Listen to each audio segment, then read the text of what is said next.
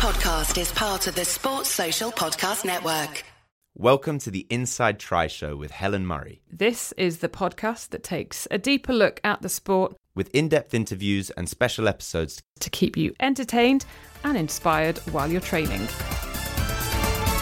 All right, and we're off. Let's go. Hello and welcome to episode 108 of the Inside Tri Show, sponsored by Resilient Nutrition, who make incredible long-range fuel nut butters. I'm Helen Murray, and each week on the Inside Tri Show, I bring you awesome interviews from triathlon and beyond. So how are you doing, like me? Are you living on a bit of a COVID Christmas knife edge at the moment? Fun times, right? Eek. So hopefully this week's interview will be a real feel-good kind of an interview to finish the year with a little bit of a smile. And speaking of finishing the year and Christmas, this is going to be the last episode of the year, as I'm going to take a little festive break. So the next episode will be out on Wednesday, I think it's January the 5th. And a bit like coming back into training after a break, again, I will properly get back into the swing of things from then on. And today is actually my first day back training-wise after 2 weeks off following the Sea to Summit Ultra. That was kind of like my off-season break. So 2 weeks, and for me, I was quite proud of myself, actually. I'm not always the best at switching off, but I didn't run. I did not run until I did a park run on Saturday for 5k your way, but it was very, very steady. So today was like the first proper kind of training plan run. And also in those 2 weeks, I did bits of yoga and I did some proper, I was going to call it stick stomping, which sounds a bit random, Nordic walking with my poles. And I went in the woods and I even had a sweatband around my head. So I looked a total state. And being North Wales, Nordic walking hasn't exactly hit this area yet. So it's quite a unique look. But I love it. Nordic walking is brilliant. I am telling you, Nordic walking is the way forward. It is the way forward. Clearly, I love running, I love cycling, and I like swimming. But when it's off season, Nordic walking is pretty good. So yeah, anyway, I was back on it this morning. I did a resistance band workout, and I did a really steady half an hour run. So basically, it's onwards and upwards for me from here. And I'm actually just really looking forward to building up the consistency, building up to some long weekends out in the hills as we prepare for the Knoydart adventure at the end of April. Last week on the podcast, we heard Dr. Greg Potter talking about banking sleep in preparation for not much sleep during the event itself. But Rich was actually really keen to find out if Resilient Nutrition's Chief Science Officer had any tips for actually being able to fall asleep quickly. Now, again, of course, this is useful information if you're going to be doing a 3-day multi-stage ultra in the Scottish Highlands. However, it also makes complete sense for anyone trying to get to sleep the night before an event. And if you are a bit of a caffeine, that's a cross between a coffee and caffeine. So yeah, if you're a bit of a coffee fiend, then listen up. Yes, you can definitely train yourself to fall asleep faster. And of course, your sleep habits in the build up to the race matter as well. So I mentioned sleep banking before, but some of the basics of sleep hygiene that we touched on the first podcast that we recorded, Helen, are certainly still relevant here. But when you're sleeping in a tent during these types of multi-day races, I think there are a few things to consider. And so one is just the sleep environment itself. And if you can consider things like changes in the temperature and whether those are likely to disrupt your sleep, then you can plan for them. So let's say that at night the temperatures get down to something like 8 degrees Celsius. That is suboptimal for most people's sleep. And that's cold enough that it's going to wake a lot of people up. So ensuring that you have some warm clothing and an appropriate sleeping bag, etc., can help ensure that you sleep well at that time. It's really obvious, but it's really important. Another environmental factor that's going to influence your sleep is your exposure to light. And if your tent is an area in which it's surrounded by other tents too, there are lots of people milling around, maybe using torches at night, then you might be exposed to quite a lot of light. And there's huge variation between people and how sensitive they are to light. But regardless of that, if you have, say, an eye mask handy for when you're sleeping in your tent, then that's going to help you block out that light and prevent it from disturbing your sleep if it otherwise would have done. You might also be disrupted by noises in the environment. And maybe the most pragmatic option here is to use some simple way of negating that noise. So silicone earplugs, for example, can be really helpful. You might not find those comfortable. There are alternatives. So again, the onus is just on trying your different strategies in advance of the race to maximize the likelihood that they're going to work in that context. And then outside of those immediate factors that affect your sleep, I think there are a few different things. So one is when you eat relative to your sleep. I think in the case of multi-stage ultras, you can probably actually eat quite far into the day and relatively close to your sleep, because a lot of people are so tired after spending the last couple of days running that they'll fall asleep very quickly regardless. But I don't think you should be eating anything in the hour or so before you plan to go to sleep. And we don't need to go into the details as to why, but there are various different processes that take place while you're digesting, metabolizing food that could potentially disrupt your sleep. And the composition of what you consume, especially at the end of the day, does also matter. So I mentioned caffeine previously. Caffeine can, of course, affect your sleep. And during ultra marathons, having regular small doses of caffeine, so maybe 1 to 2 milligrams of caffeine per kilogram of body weight every hour or two, is a really good way to go if you're trying to maximize your performance, but you don't want to consume any caffeine too late in the day. So in this particular instance, I certainly wouldn't consume any later than about 6 hours before you go to sleep. But I would say that that's probably the absolute cutoff, and stopping earlier than that is probably best. That is Dr. Greg Potter, who's co-founder and chief science officer at Resilient Nutrition. He's got a PhD on the relationship between sleep, what we eat, and metabolic health, and he really, really does know his stuff. Remember, you can get 10% off Resilient Nutrition's long-range fuel pouches and jars of nut butter with the code INSIDETRY10 over at resilientnutrition.com. Time for this week's interview. Just before we get to this week's interview, just a word on last week's interview with Daniel Bakergar and Mickey Tohalt. A big thank you to Mark Whittlefit. Mark, thanks very much, because Mark said it was a brilliant episode. And I think he heard what I heard from the guys as well, which was just awesome openness and honesty about mental health and things like that. So if you haven't heard it, do go back and listen. They properly warm up, and I thoroughly enjoyed chatting to the two of them. So anyway, this week I wanted to end the year on a bright note with a really badass and inspiring woman called Nirjala Tamrakar. So I actually met Nirjala's husband, Dan, at the Castle Triathlon series in September. He was in charge of the photography, and we got talking, really. Surprise, surprise. And he was telling me about his wife, and I was like, she sounds like an amazing woman. She sounds like she's got a really good story to tell. I think I need to get her on the podcast. So Nirjala is from Nepal, and from 2001 to 2012, she was known as the Mountain Queen because she was the first female Nepalese mountain biking champion. She was also the first Nepalese woman to take part in a UCI mountain bike World Cup race when she travelled to France. She's done the world's highest endurance event, which is the Yak Attack, and she's also done some epic rides in the Himalaya as well. She's now in her early 40s. She is a mum of 2. She moved to the UK with Dan only a year ago at the end of 2020 in the middle of lockdown with COVID.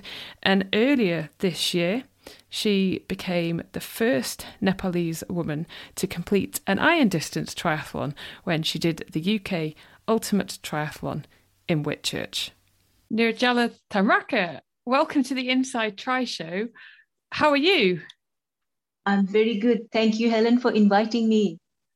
I am so excited to talk to you because I think you do have an amazing story to share, and hopefully we can share it with loads of people, inspire some people, and maybe get a few more people on mountain bikes as well, Nirjala.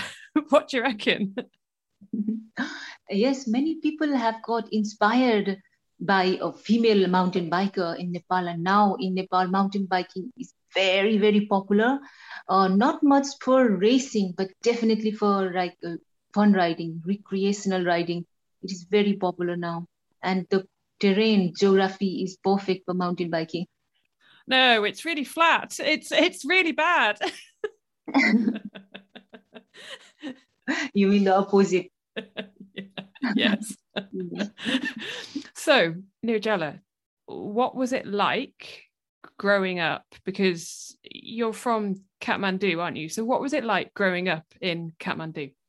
It was very, very boring. I was like a bookworm. And in my school, I was very active, but there wasn't any activity to do except sitting in the chair, doing art competition or science exhibition. Not much physical activity. There were only something to do sitting in the chair, like essay competitions. And I used to take part in those, but we didn't have physical activity, and our school was very popular for scoring highest marks in the school living certificate, SLC. So I didn't get to do too much of physical activity. Did you go to an all-girls school, or were there boys at your school as well? It was mixed. Okay. And so did the boys get to do physical activity? No, there was nothing for anybody, only study. Yeah, so all about the education and the learning and getting the good marks to then hopefully go and get a good job and get well paid, etc., etc. So when did you first do a little bit of physical activity? Right after leaving my school, right after giving my SSC exam, I started joining yoga classes early in the morning, and it was very good. And I was given the name Rubber Maya. Maya is a girl. I was flexible, and yeah. And then I became more energetic, and I had few friends since then, and I used to go cycling with them right after yoga classes. And one of my yoga group friend told me there was going to be a cycle race. I had never heard of cycle race happening in Nepal that time. It was 2001.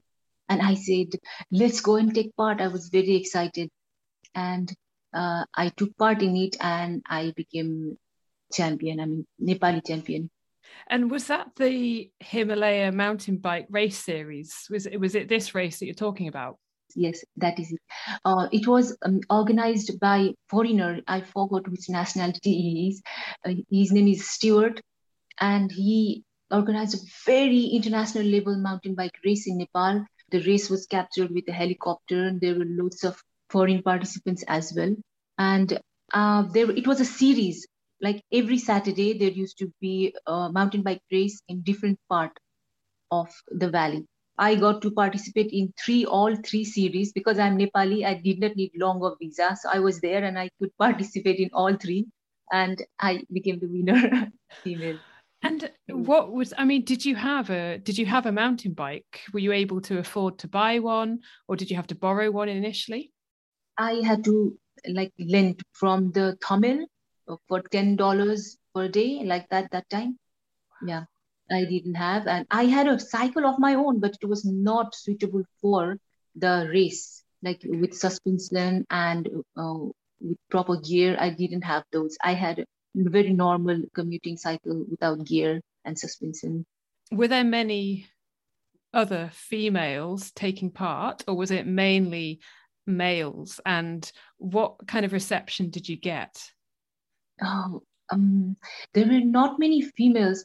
There were strong foreign females, not many Nepali females. There were not. It was not that there weren't any, and then there were loads of other male participants. And the prize ceremony was grand. It happened in Radisson Hotel, Lazimpat in Kathmandu, and that's what motivated me. How I felt after winning my first trophy in mountain biking. All the photographers were taking my picture, and then I came in newspaper next day, and I felt like I am somebody, and that's what motivated me. That's what I like, the feeling that I was looking for my identity. I was looking for what can I do in my life.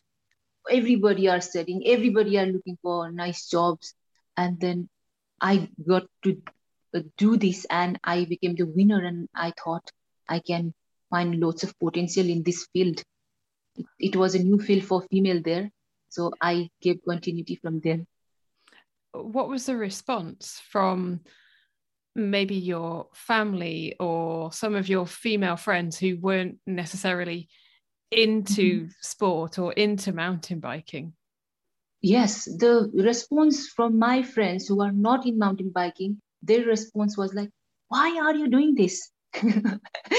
Like my like in-laws says that you are crazy. Why to go in the muddy road? Why to always get dusty and always ride this far? What do you get from it? You look like insane to me. There is no logic in it. They would question me like this.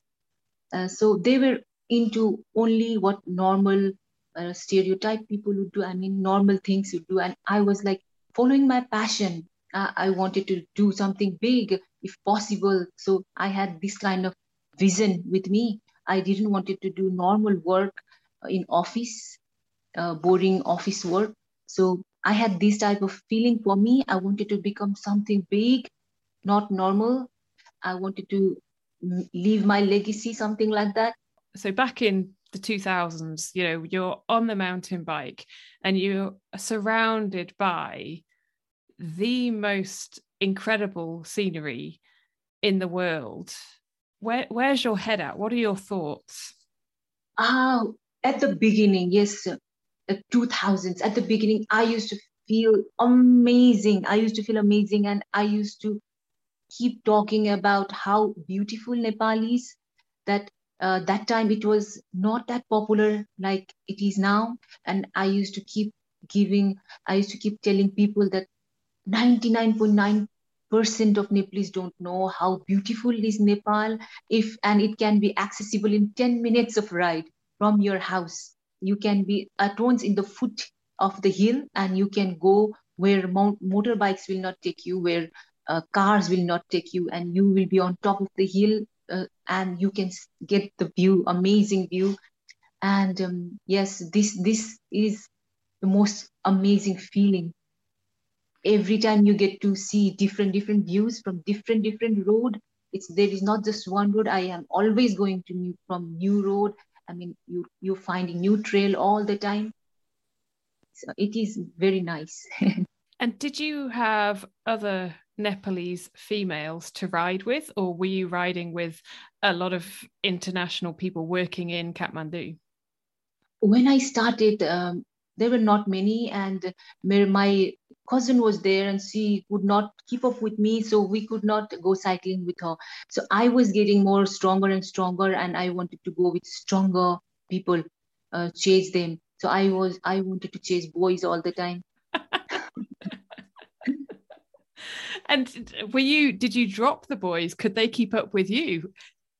Well, according to this national game record, I was always top 10 in boys, female top, and inside top 10 in boys as well. Wow. And what do you think, Nirjala? Do you think it's your genetics? Do you think it was your mental strength? Do you think talent? Do you think just really, really hardworking, a mixture of everything? Good question. I have the reason could be I was worried about my future from my childhood, and I always wanted to become somebody. And my mother used to work all the time in her tailor. She had a tailor, so she was busy in her tailor, and I was given the responsibility to do the work in house.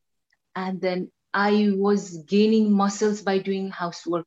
We had to do everything by hand. We had to carry water from the basement to the kitchen on the top, and we had to beat the carpet to clean the carpet. And then we had a house made up of red mud. So we had to clean the floor with a cow dung. Okay. So those work were really hard work, and they were all my work from my childhood till I started cycling. So all these work and washing clothes, everything with your hand, and these were all my work. So I was stronger. Wow. And so did you have quite a poor childhood, or was your family quite well off? Because obviously you went to quite a good school which was focused on education. You could have a bike as well. Bike, I bought it later. The bike, yes, with my cycle race money. I was riding my brother's bike. My childhood, I wouldn't say very amazing. I wouldn't say it, because it was the parents were not focused on children. Our society that time, they were don't listen. They don't have got understanding of how child feels. That was not that type of society like here in UK. They don't think about child's mental health or something like that, or listen to what child is saying, or listen or think about what child might need. I was raised, to be frank, a different way, like girls should be doing housework, men should not be doing housework. That's how I was raised. And it must have been, when you discovered the mountain biking, it must have just opened up a whole new world for you. Oh yes, it was a different thing. As I kept continuing in mountain biking, and I got to do different things, and those different things became that I was the first person to do in Nepal many things, and that will be always remembered. That I was Nirjala Tamrakar was the first person to do this thing in mountain biking. So that is definitely something worthwhile. Because it was 12 years, wasn't it, that you had at the top of mountain biking? It's that's an impressive stint. Yes, for 12 years I was national champion, and at the peak of my fitness level, I stopped, and then again later on I did it. Again later, after 6.5 years, I participated in mountain biking in Nepal in 2019, and I became third again. There were many girls this time, and I thought I will be overlapped. I'll be out of the route. I was so scared right before the race. I was thinking, oh, why are they making us wait so long? Let them start quickly. I know I am going to be out. I am not going to complete it. I was so scared because the route was so technical, so technical. And suddenly, when I raced, everything came back. I was in a like do or die mode, and something suddenly clicked, and I was starting to overtake people. I was falling in the technical section. Still, I was overtaking, and I came third. And I couldn't be happier. That's amazing. And because in that gap, you had 2 children, right? I had 2 children, and after children, I didn't do mountain biking, but I was doing running, a lot of running, because mountain biking, you had to go far from the house, and I didn't want it to go far from the house. I had small one in the house all the time. So I wanted to be back in the house whenever my small one needed me. So I was running nearby my house in a park, and my running was also getting very good. I got personal best in my running after my 2 children. Wow. Do you think that's because you were doing more mountain biking before you had your children, so less running before? No, I used to run before as well, but definitely there is a muscle memory with us. And because I was a very professional athlete before becoming mom, those uh, um, those memories of the muscles were there, and I could do hard work. And after becoming mom, you get certain more capacity in your lungs and heart. I read it somewhere, so that might have also helped. And I was very serious as well. I used to um, run whenever possible, because they were not possible. It was not possible for me to get out of the house with 2 children. So whenever possible, I used to go out and run. and with a little proper training plan this time. And then it helped a lot. It helped a lot. Hey, it's Kaylee Cuoco for Priceline. Ready to go to your happy place for a happy price? Well, why didn't you say so? Just download the Priceline app right now and save up to 60% on hotels. So whether it's Cousin Kevin's Kazoo Concert in Kansas City, go Kevin, or Becky's Bachelorette Bash in Bermuda, you never have to miss a trip ever again. So download the Priceline app today. Your savings are waiting. Go to your happy place for a happy price. Go to your happy price, Priceline. And again, is it becoming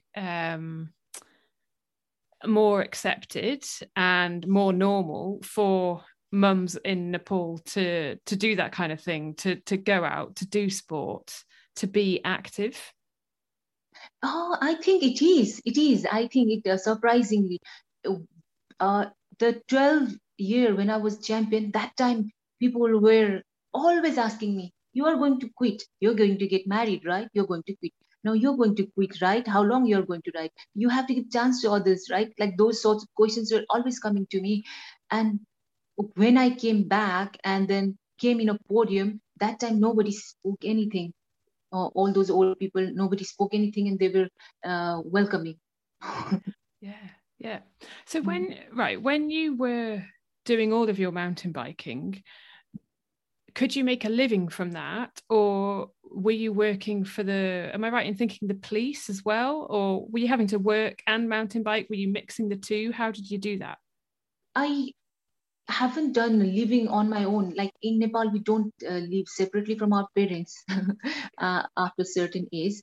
So, but I always wanted to see my level as an athlete and wanted to participate in international races. So I used to like make my own profile and then go to look for sponsors, and the sponsored money would be enough for me to fly out to the countries and participate in the races, and that was enough. And then with my athlete I could do that much, and I used to win money as well, and I used to spend all on maintaining the cycle, buying new equipment for cycles, equipment and things. Mm-hmm. Yeah. And so when you were, for example, at the UCI World Cup final, okay, probably the only female athlete from Nepal, what was it like? Oh, the feeling was mixed. To qualify to the World Cup, I had to participate in few other Asian mountain bike championships, along with becoming mountain bike champion of Nepal. And after qualifying, after gaining certain points, I got qualified, and I went to France. Like 30 women were there, and they were the best of the best in the world.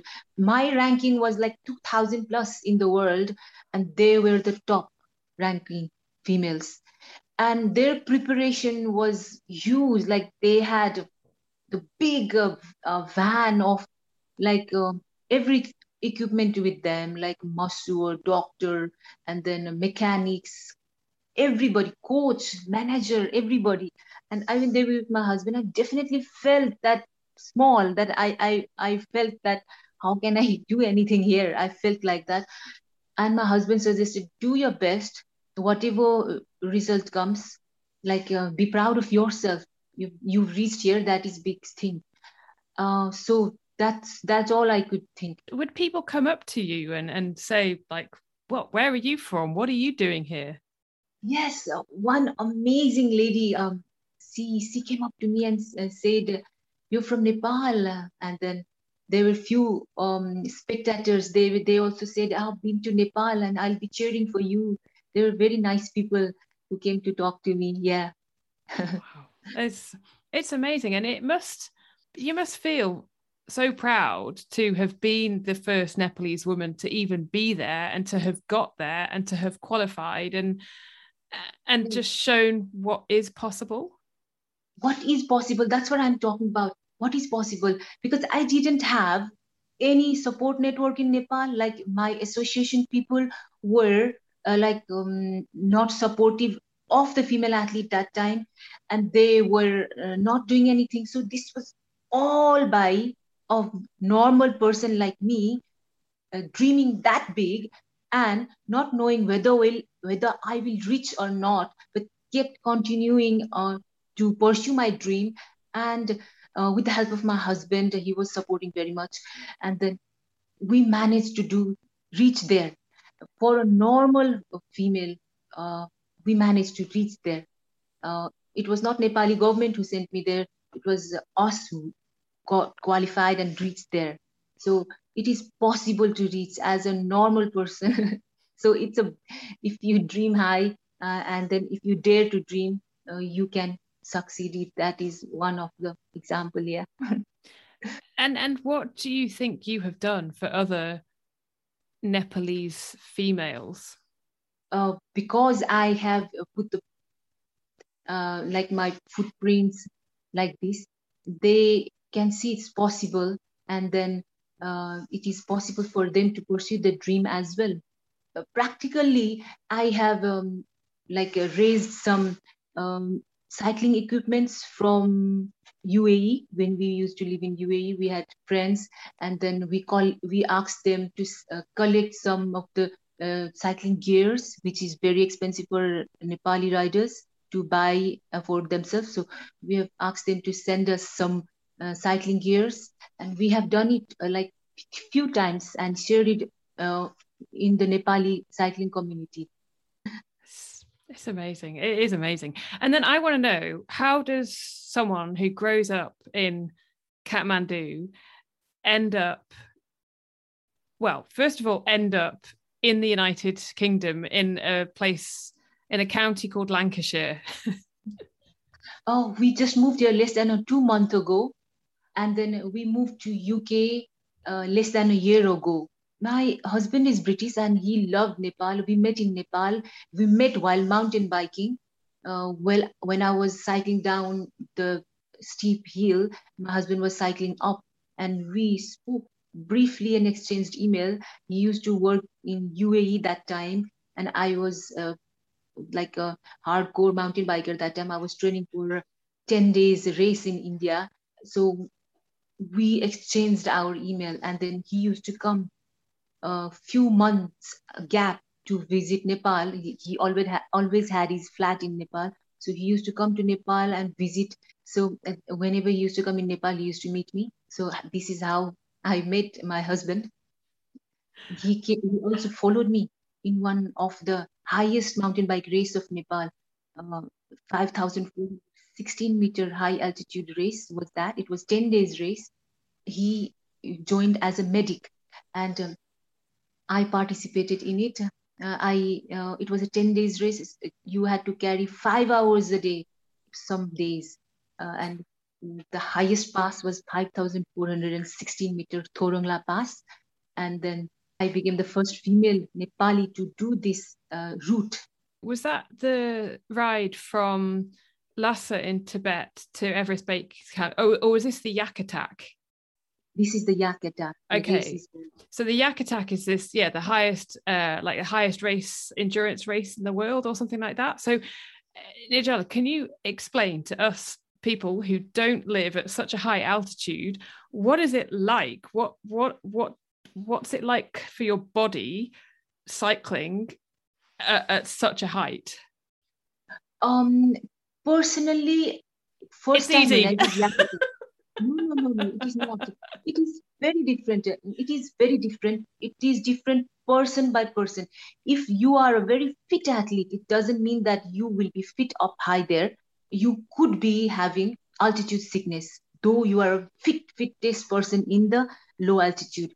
So there can be different types of symptoms like headache, lack of appetite, lack of sleep. All sorts of symptoms will come, and then you will also lose your mind, like you will be stubborn, you'll be more angry. All sorts of things can happen in the high altitude, and if you do not decide what to do at the right time, it could be life-threatening.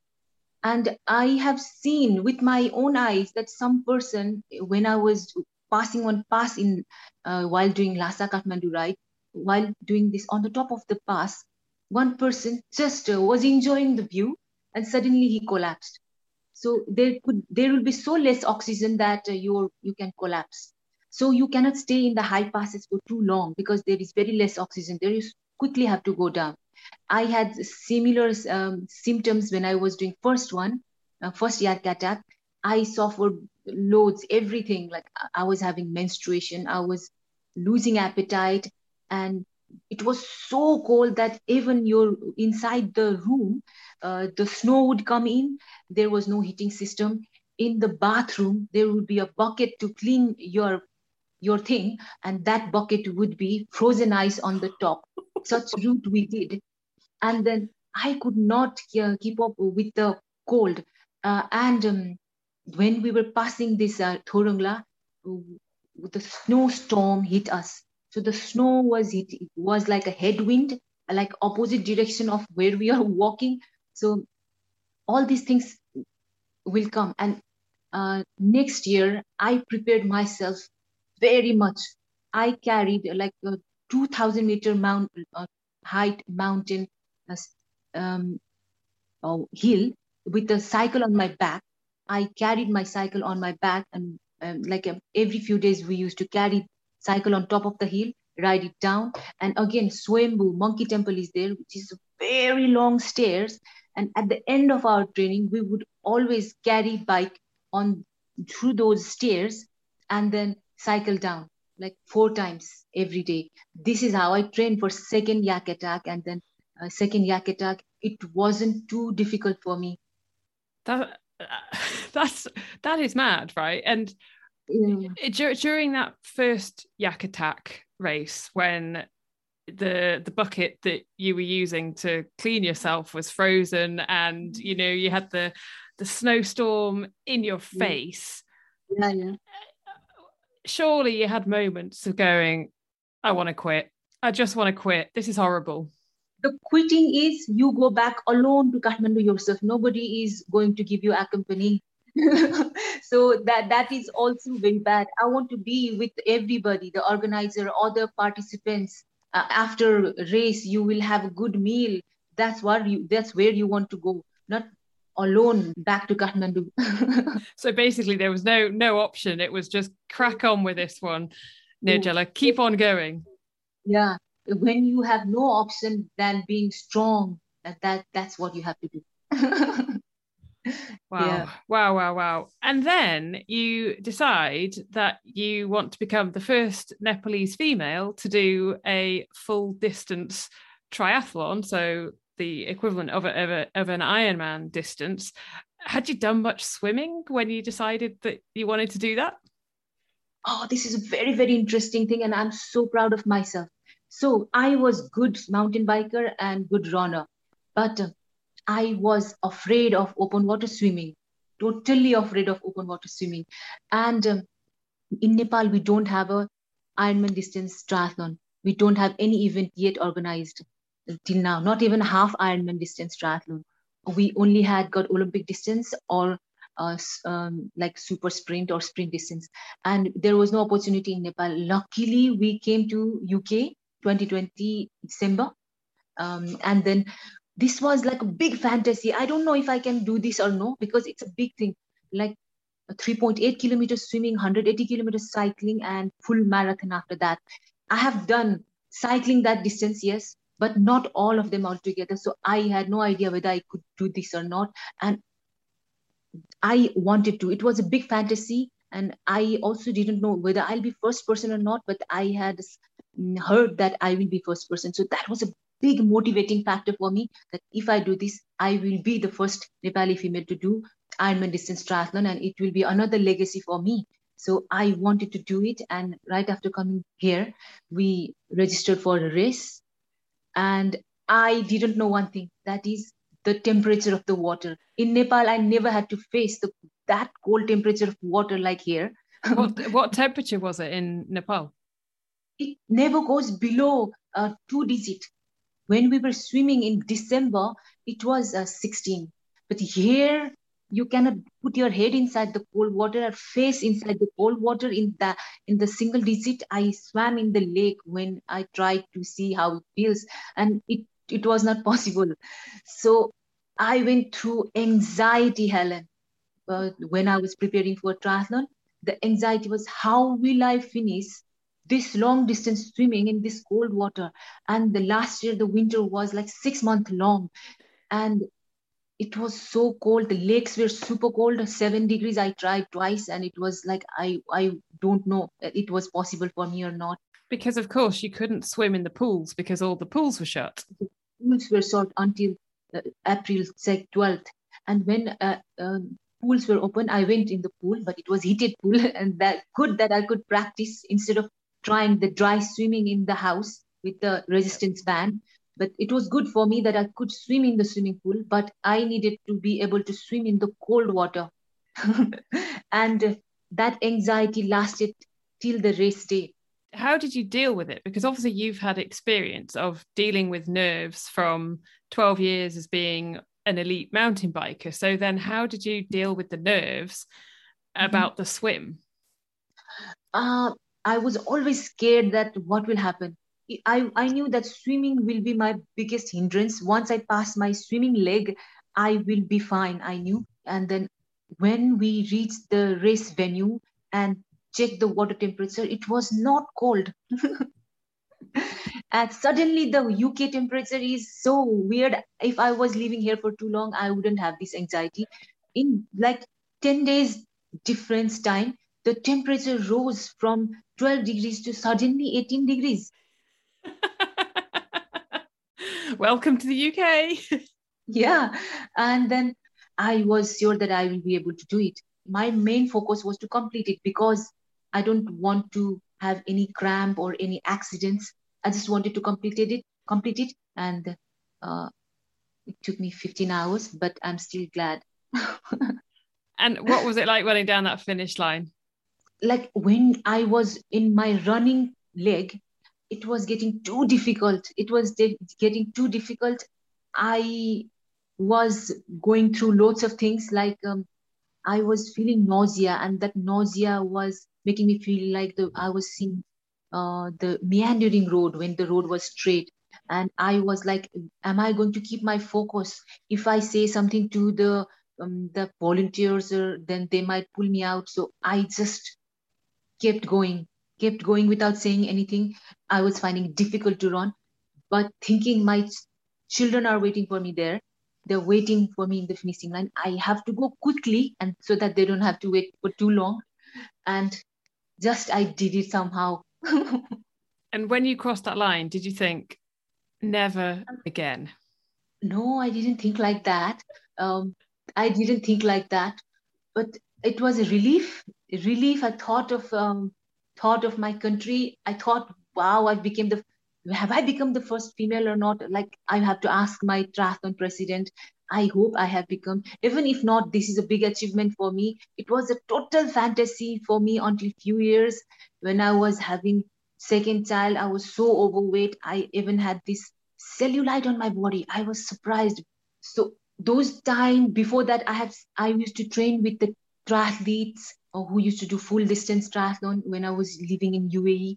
And when I was with them, I used to think, is it even possible? Like, this was my fantasy, total fantasy. I dared to drink. I want to do it. I dared to swim in the open water swimming. I dared to do it. And then now I've completed it. I felt relief.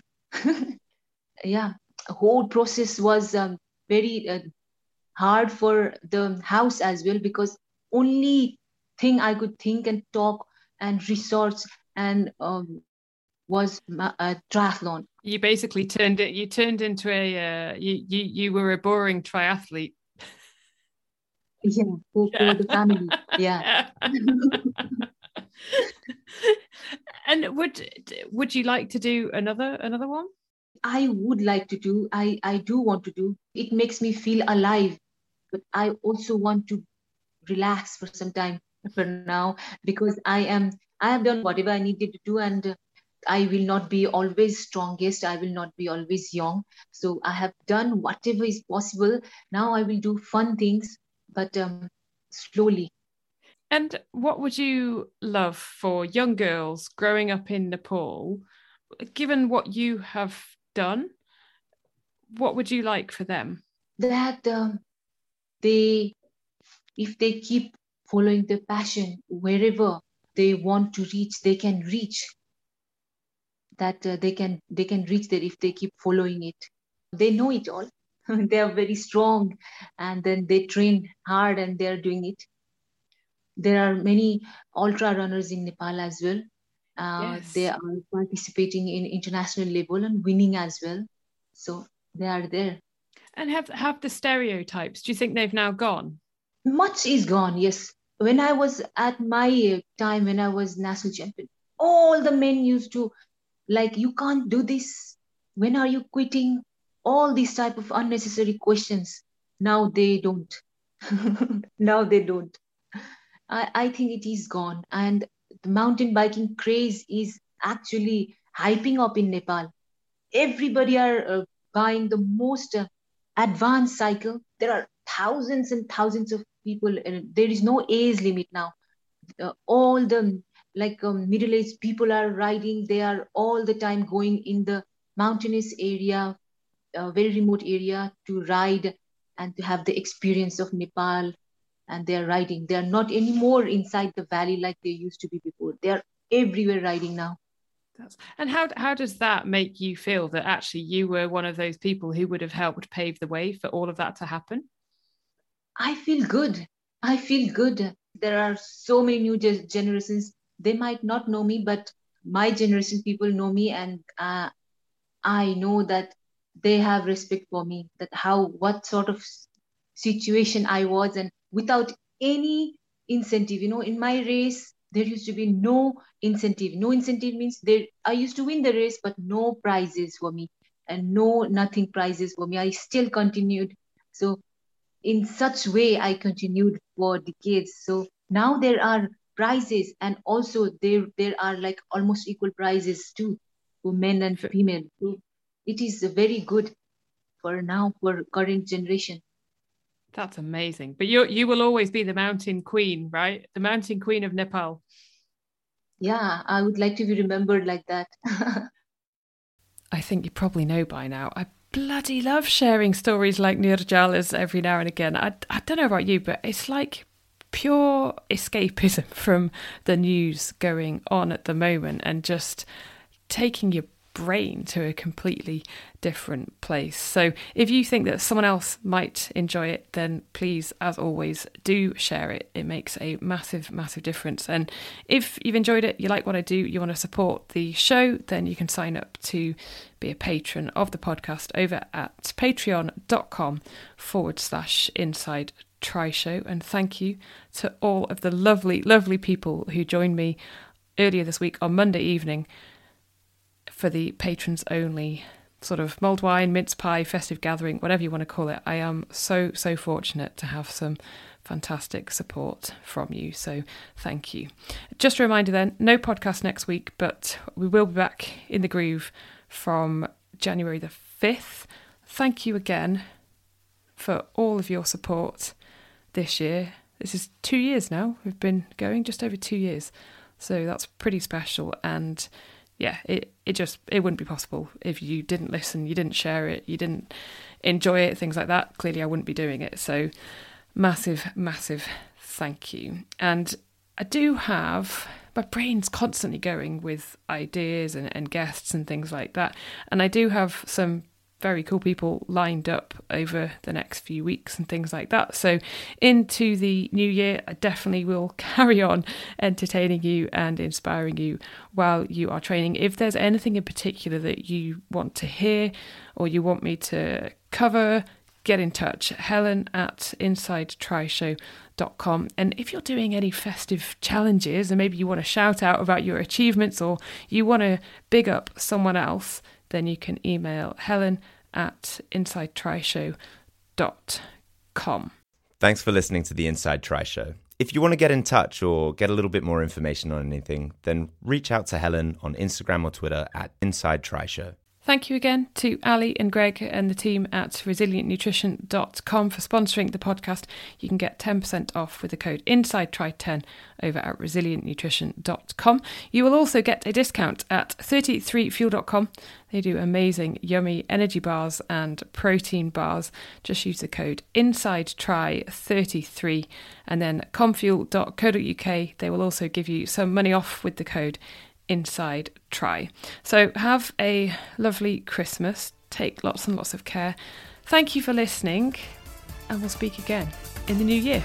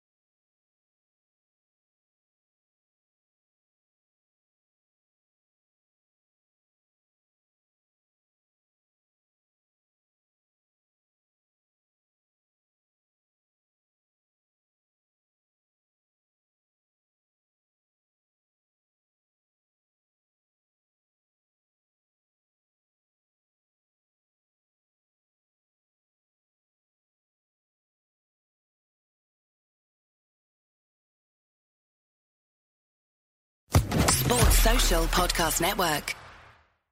Every fan knows the right player in the right position can be a game changer. Put LifeLock between your identity and identity thieves to monitor and alert you to threats you could miss. Plus, with a U.S.-based restoration specialist on your team, you won't have to face drained accounts, fraudulent loans, or other losses from identity theft alone. All backed by the LifeLock $1 Million Protection Package. Change the game on identity theft. Save up to 25% your first year at LifeLock.com/aware.